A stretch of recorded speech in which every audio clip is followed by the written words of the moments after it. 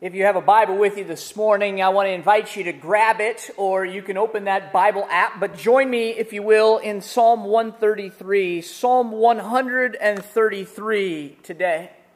You know, over the last few months, we have been in a study together through the Psalms of Ascent, Psalm 120 through Psalm 134, and we've been calling this series On the Way. Now, these are pilgrim songs, these are discipleship songs, songs that address a number of different topics of how we live with and for the Lord. I want to go ahead and begin by reading this psalm, Psalm 133. It's a short psalm, only 3 verses long. It's attributed to King David. And here's what David writes. You can follow along as I read this. He says, "Behold, how good and pleasant it is when brothers dwell in unity. It is like the precious oil on the head, running down on the beard of Aaron, running down on the collar of his robes. It is like the dew of Hermon, which falls on the mountains of Zion. For there the Lord has commanded the blessing, life forevermore."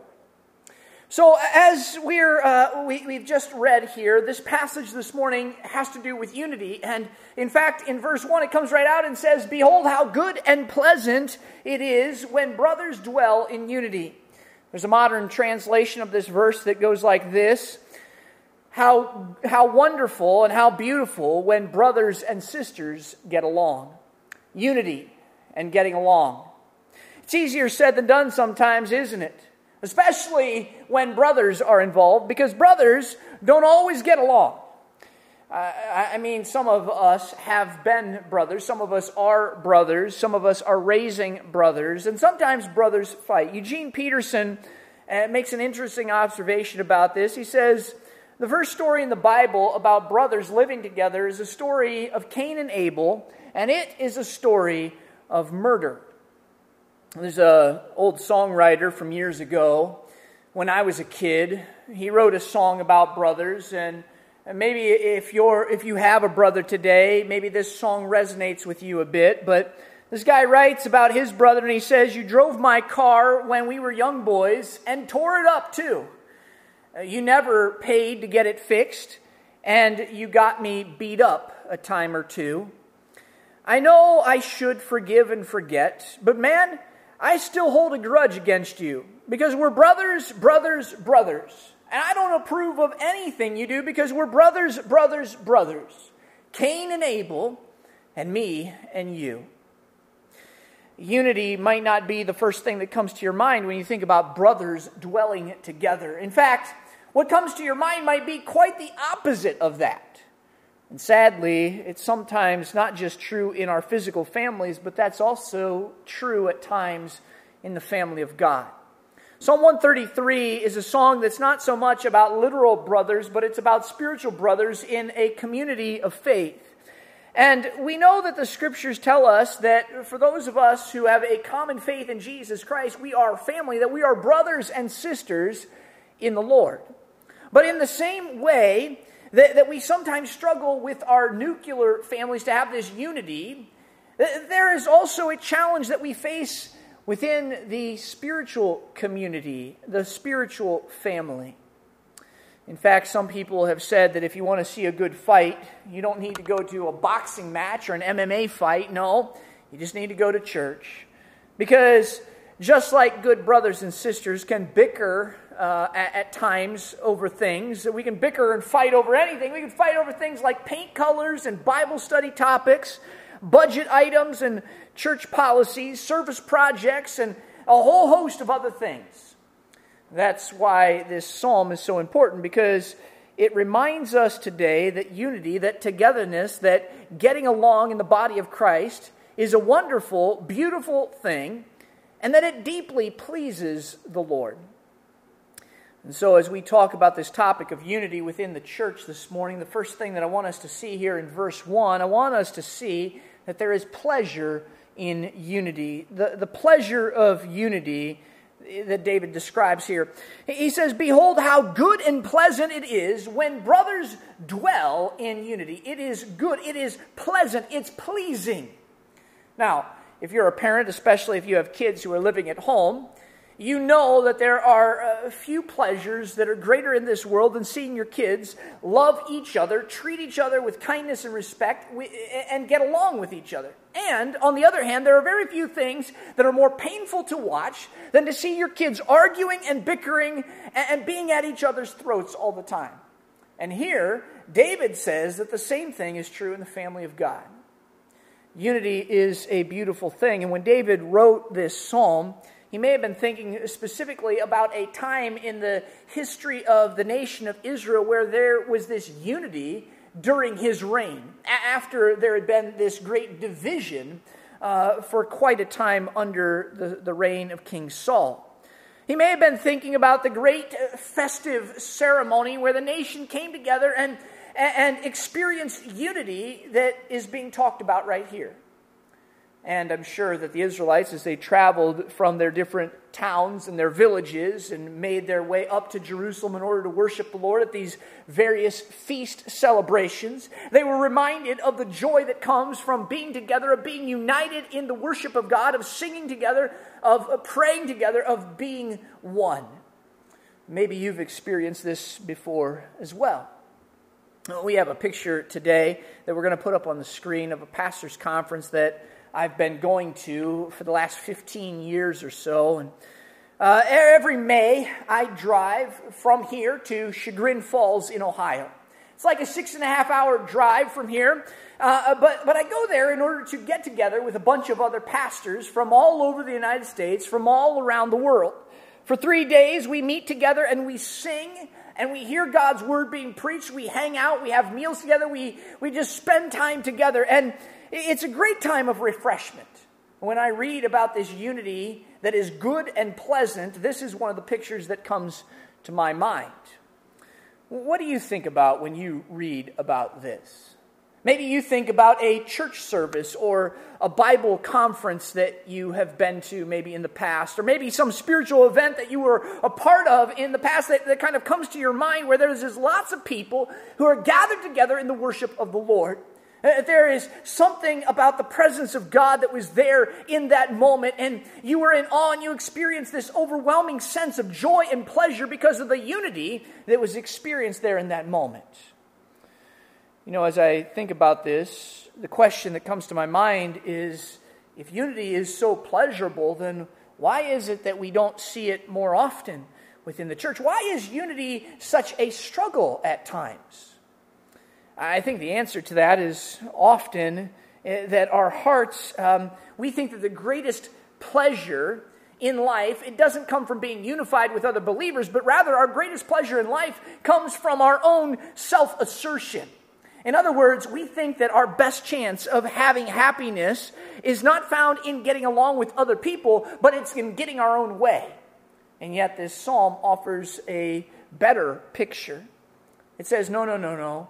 Your greatest happiness comes from unity with your brothers. It comes from peace within the family of God. It comes from being at one with others in the church.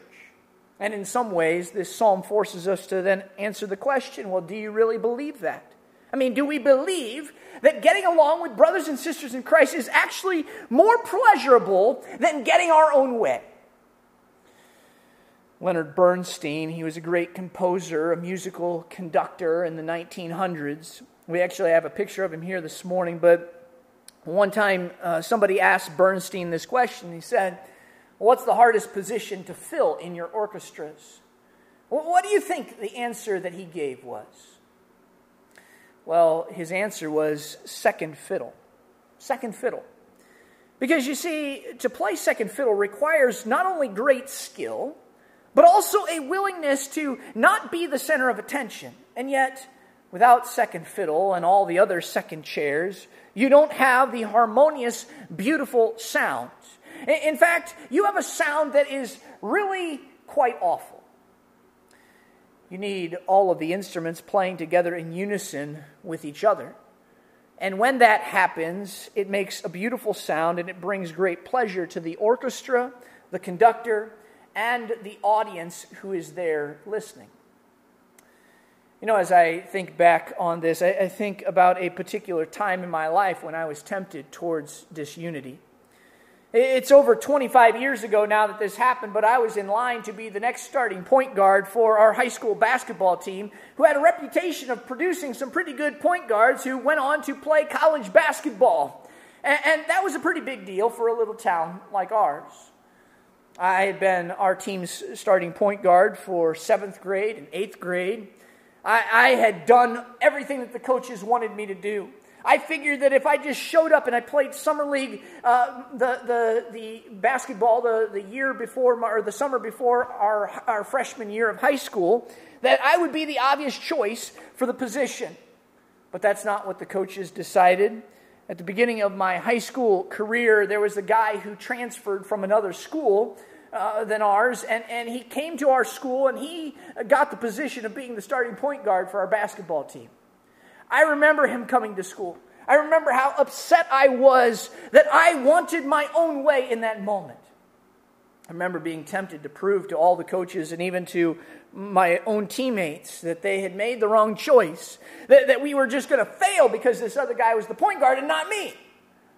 And I'm not talking just about working really hard to try to prove that, but I'm talking about creating friction intentionally. I'm talking about getting everybody to turn against this other guy. But do you know what happened? By the grace of God, as we started playing together over that first year, we got along really well together. And we started making each other better. And what I found is that I actually experienced a lot of joy in playing second fiddle. Because we became good friends both on the court and off the court. And in the end, we actually became better as a basketball team in the years that would follow. Looking back, we never would have been as successful as we were if this guy had not transferred to our school. Because if I had been the starting point guard, I just don't think we would have been as good. Let me ask you, might there be someone in your life right now, maybe even someone here at this church, or even a group of people, that you need to seek unity with?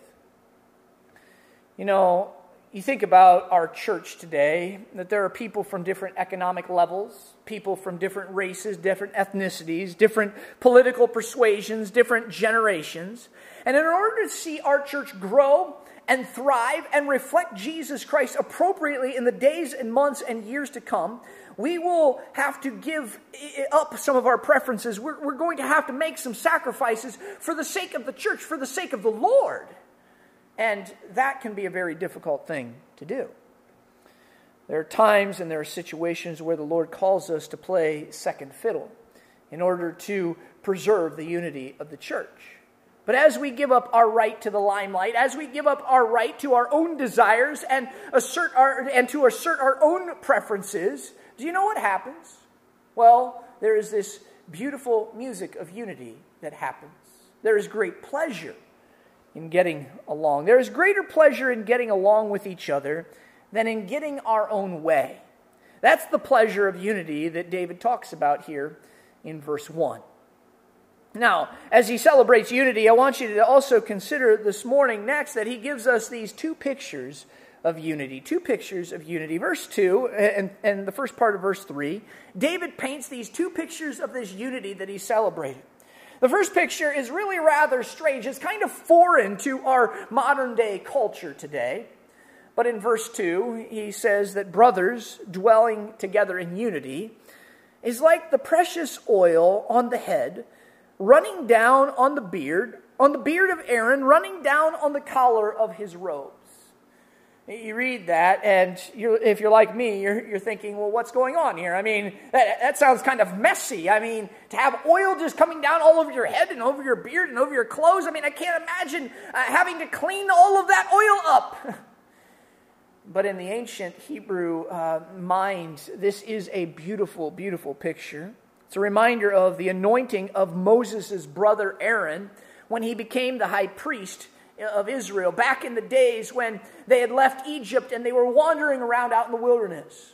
We have a picture this morning and we're going to put on the screen of what a high priest in Israel would have looked like. But the high priest was a man who was appointed to serve in the tabernacle. Later on, in that more permanent structure of the temple, he was given the responsibility of making sacrifices to the Lord on behalf of the people. It was a huge task. It was a big responsibility to be the person who met with the Lord in this way. But I want you to just imagine this being Aaron, the high priest, for a moment. As he's being ordained to this position as the first of the high priest, there is this fragrant, rich oil that is being made of the finest of spices, and it's poured down over his head. Now, that wasn't just a little drop of oil that was put on top of his head. No, this was a big jar of expensive oil poured down on top of him, and it ran down his beard. It ran down onto the collar of his robes. This was done in a ceremony in front of all the people of Israel. This oil was a sign to the people of God that God was going to be present with them. It was a sign that God's Spirit was upon Aaron, the high priest, as he performed the duties of sacrifices and cleansings, of interceding on behalf of the people. This sign of the Spirit of God being present upon Aaron was something that would point to an event that would happen centuries later, when the Spirit was poured out upon Jesus, that greater high priest, at his baptism. You see, God was blessing the people through Aaron in this ceremony. He's saying, this is a man that I have appointed to make atoning sacrifices for your sin. And through him, my forgiveness, my mercy is present with you. Of course, in Jesus, we have someone who is present with us, who has once and for all made atoning sacrifices for our sins. And just as God's Spirit and His presence was generously, lavishly poured out on Jesus, so too today He pours out His Spirit upon us, upon His church, so that we might be enabled and empowered to be the kind of people who would reflect and represent Him well in this world. What this psalm is telling us is that when we have unity with each other in the body of Christ, it's like that oil being poured out. It is this generous grace of God that's being poured out upon us. That's what it's like when we get along with each other, when we are unified around the gospel of Jesus Christ. It's like when the presence of God is being poured out on Aaron through that oil. And so that's the first picture, but then there's a second picture that we read about here in verse 3, the first part of verse 3. This is still a little bit of an obscure picture to us, but maybe one that is not quite so strange as the first. Here, David says that unity among God's people is like the dew of Hermon, which falls on the mountains of Zion. Hermon was a 9,000-foot mountain in Syria. It's about 120 miles north of Jerusalem. It's known for its moist air, its heavy dew, its lush green surroundings. We have a modern-day picture of Hermon and that we're going to put up on the screen. But you can see there this green grass. You can see the bushes around the surrounding area of Hermon. In contrast, Jerusalem was kind of like dry wilderness area. Often there's not a lot of rain in Jerusalem, and there's no natural springs there in Jerusalem.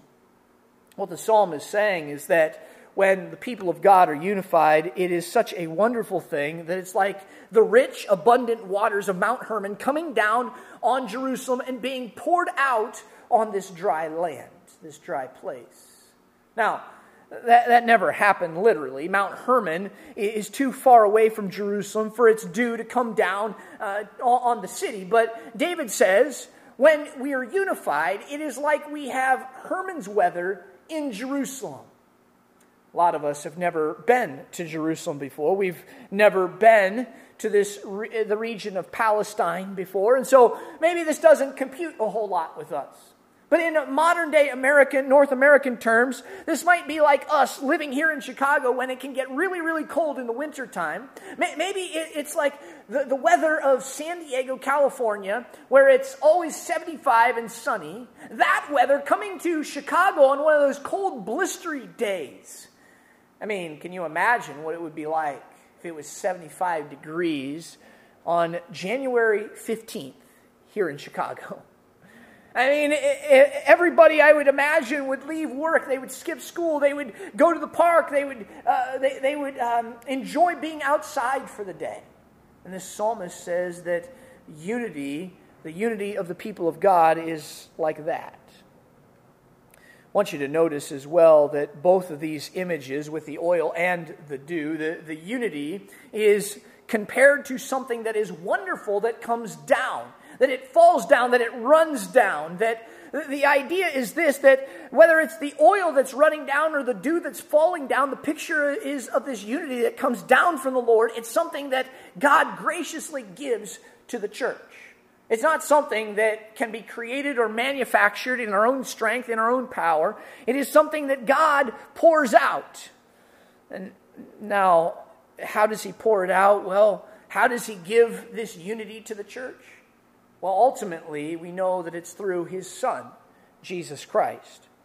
Those who follow Christ have unity because He came down and gave His life for us so that we could be forgiven and free, so that we could be one in Him. And how can we have disunity? How can we have hostility towards someone who Christ has died for, whom Christ gave His life for? In fact, the Apostle Paul would write about this to the church in Ephesus. Ephesians chapter 2, verses 11 through 13, we read this. He says, "Remember that at one time you Gentiles in the flesh, called the uncircumcision, by what is called the circumcision, which is made in the flesh by hands. Remember that you were at one time separated from Christ, alienated from the commonwealth of Israel, and strangers to the covenants of promise, having no hope and without God in the world. But now, in Christ Jesus, you who were once far off have been brought near by the blood of Christ." Paul goes on in the second part of his letter, chapters 4, 5, and 6, to explain that the death of Jesus Christ not only reconciles us to God, but Christ's death also supernaturally bonds us with other believers, with each other, with Christians from all over the world, from different cultures and races and backgrounds. And Paul even talks about God knocking down the barriers between Jews and Gentiles. Now, in Paul's day, bringing together Jews and Gentiles just didn't happen very often. It might be something like bringing together Bears fans and Packers fans, bringing together two groups of people who are very opposed to each other, two groups of people who are often hostile towards each other. And now, these people who are opposed to each other, who are enemies of each other, can love each other because they have this bond in Christ, who gave His life for all of them. So these two pictures of unity, oil on Aaron's beard running down and dew running down from Mount Hermon, they're emphasizing that unity is a great gift that originates from God Himself. But what does that mean? What does it mean for us today? Well, it means that if we're going to get along with each other, if we're going to have unity within the church, then we need to first focus not on ourselves and not on each other, but we first need to focus on Jesus Christ. That we need to look to Him first and foremost. Because what happens when we look at ourselves? What happens when we look at each other first? Well, we start noticing, you know what? I don't really like the way that he dresses. Or I don't like the kind of music that she likes. She likes some really strange music. He's a little bit too expressive in the way that he conducts himself in the worship service. If we look at ourselves and we look at each other, young people are going to look at older people and say, well, you know what? They're just way out of touch. And older people are going to look at younger people and say, hey, you know what? They're just so immature. They're so ignorant of things. Now, that doesn't mean that we don't talk about our differences. That doesn't mean that we don't need to dialogue with each other. We do need to do that. But we need to remember to keep our eyes on Jesus Christ, who was sent down from heaven to save men and women, boys and girls from all different cultures and languages and ethnic backgrounds and economic backgrounds. When we keep our eyes on Him, then we begin to experience this blessing of unity. So here's what I would encourage you to do. The next time that you find yourself at odds with another Christian, maybe someone here today, I want you to be sure that you talk to Jesus before you go and talk to them. wants you to focus on what Jesus has done for you, what Jesus has done for this other person before you go and talk to them. That kind of unity only comes from the Lord. It's given by Him in Christ.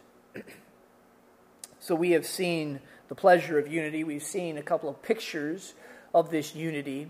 But finally this morning, I want us to see the permanence of unity. The permanence of Christian unity. In verse 3, as David talks about brothers who dwell in unity, he says, "It is like the dew of Hermon, which falls on the mountains of Zion." And then here it is, "For there the Lord has commanded the blessing, life forevermore." So the ultimate blessing that God gives to His people who are dwelling together is life forevermore. A lasting life, eternal life. It is this picture of God's people living forever in community. And what this psalm is getting at as it closes is that there is a permanence to our unity that we have with each other. You know, there are some relationships that last a long time, and there are other relationships that only last for a season in our lives. Do you know that in kindergarten, first and second grade, Michael Miller was my best friend? I mean, Michael, he grew up on a farm too, just like I did. His dad raised chickens, my dad raised cows and milked them. We could relate to each other in that way, but we also loved to play sports. Football, baseball, basketball. We would get our bikes together and we would ride our bikes around. We'd play cops and robbers, superheroes. We'd go over to each other's houses, go into each other's barns, and we'd build these huge forts out of straw. And then we would play in them for hours on end. He had a dog named Balto. He had a dog named Husky. I had a dog named Balto. Boy, did we have a good time hanging out together. In kindergarten, first, second grade, we were inseparable. You know, I haven't heard or seen Michael Miller since 1984. I mean, I don't know where he is. I can't find him anywhere. There are just some relationships that last a whole lot longer than others do. And you could probably think of some people that you know from your grammar school or junior high or high school. Maybe you spent every waking moment with them in that short season of your life. Now you don't have a relationship with them anymore. And some relationships just don't last very long at all. Others, though, they last a whole lot longer. They're kind of like family relationships. Long after your high school girlfriend has married someone else, and I'm sorry to be the one to break this to you, but long after your high school girlfriend has married someone else, long after that junior high baseball teammate who is so good is now obese and unathletic, long after you have lost touch with your best friend from grammar school and he's moved away and started some major Fortune 500 company, long after all of your long after that, your brother and your sister, your cousins, they're still going to be your family. That's not going to change. That's how family works. The bonds of family stand the test of time, and nowhere is that truer than in the family of God. Because our relationships with other Christians last a whole lot longer than just this life. They last on into eternity. You see, the unity that you have as brothers and sisters in the Lord, it is a permanent unity. It is unending. It lasts forever. And that makes sense because our unity is rooted in a unity of our triune God, the Father, the Son, and the Holy Spirit. That they have had since the very beginning of time. That unity has been poured out by God the Spirit upon us through Jesus Christ. In fact, I'm reminded of the great prayer that Jesus prayed for His disciples as His disciples were standing right there just hours before the cross. He knew that His time on this earth was quickly coming to an end. And here's what He prays, John chapter 17 and verse 21.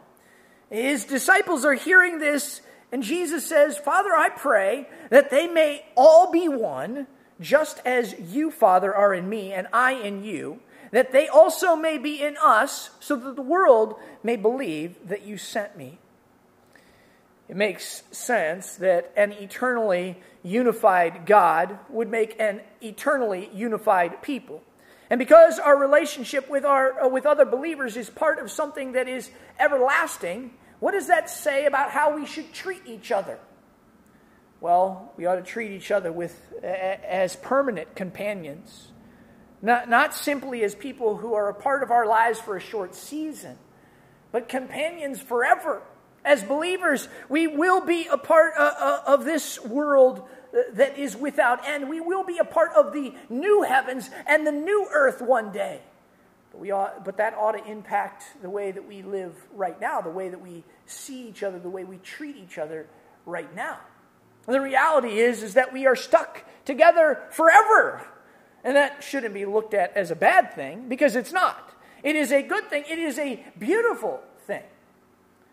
We won't be lonely in eternity. It's not just that we won't be apart from God, but we're not going to be apart from each other either.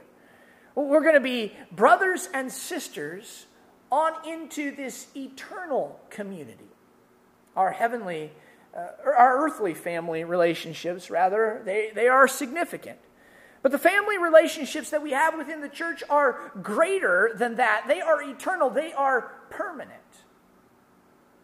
We're called to love each other now, to seek unity in this life. But the great thing about that is that when we do this, we're participating in the love relationship that is going to last on into eternity.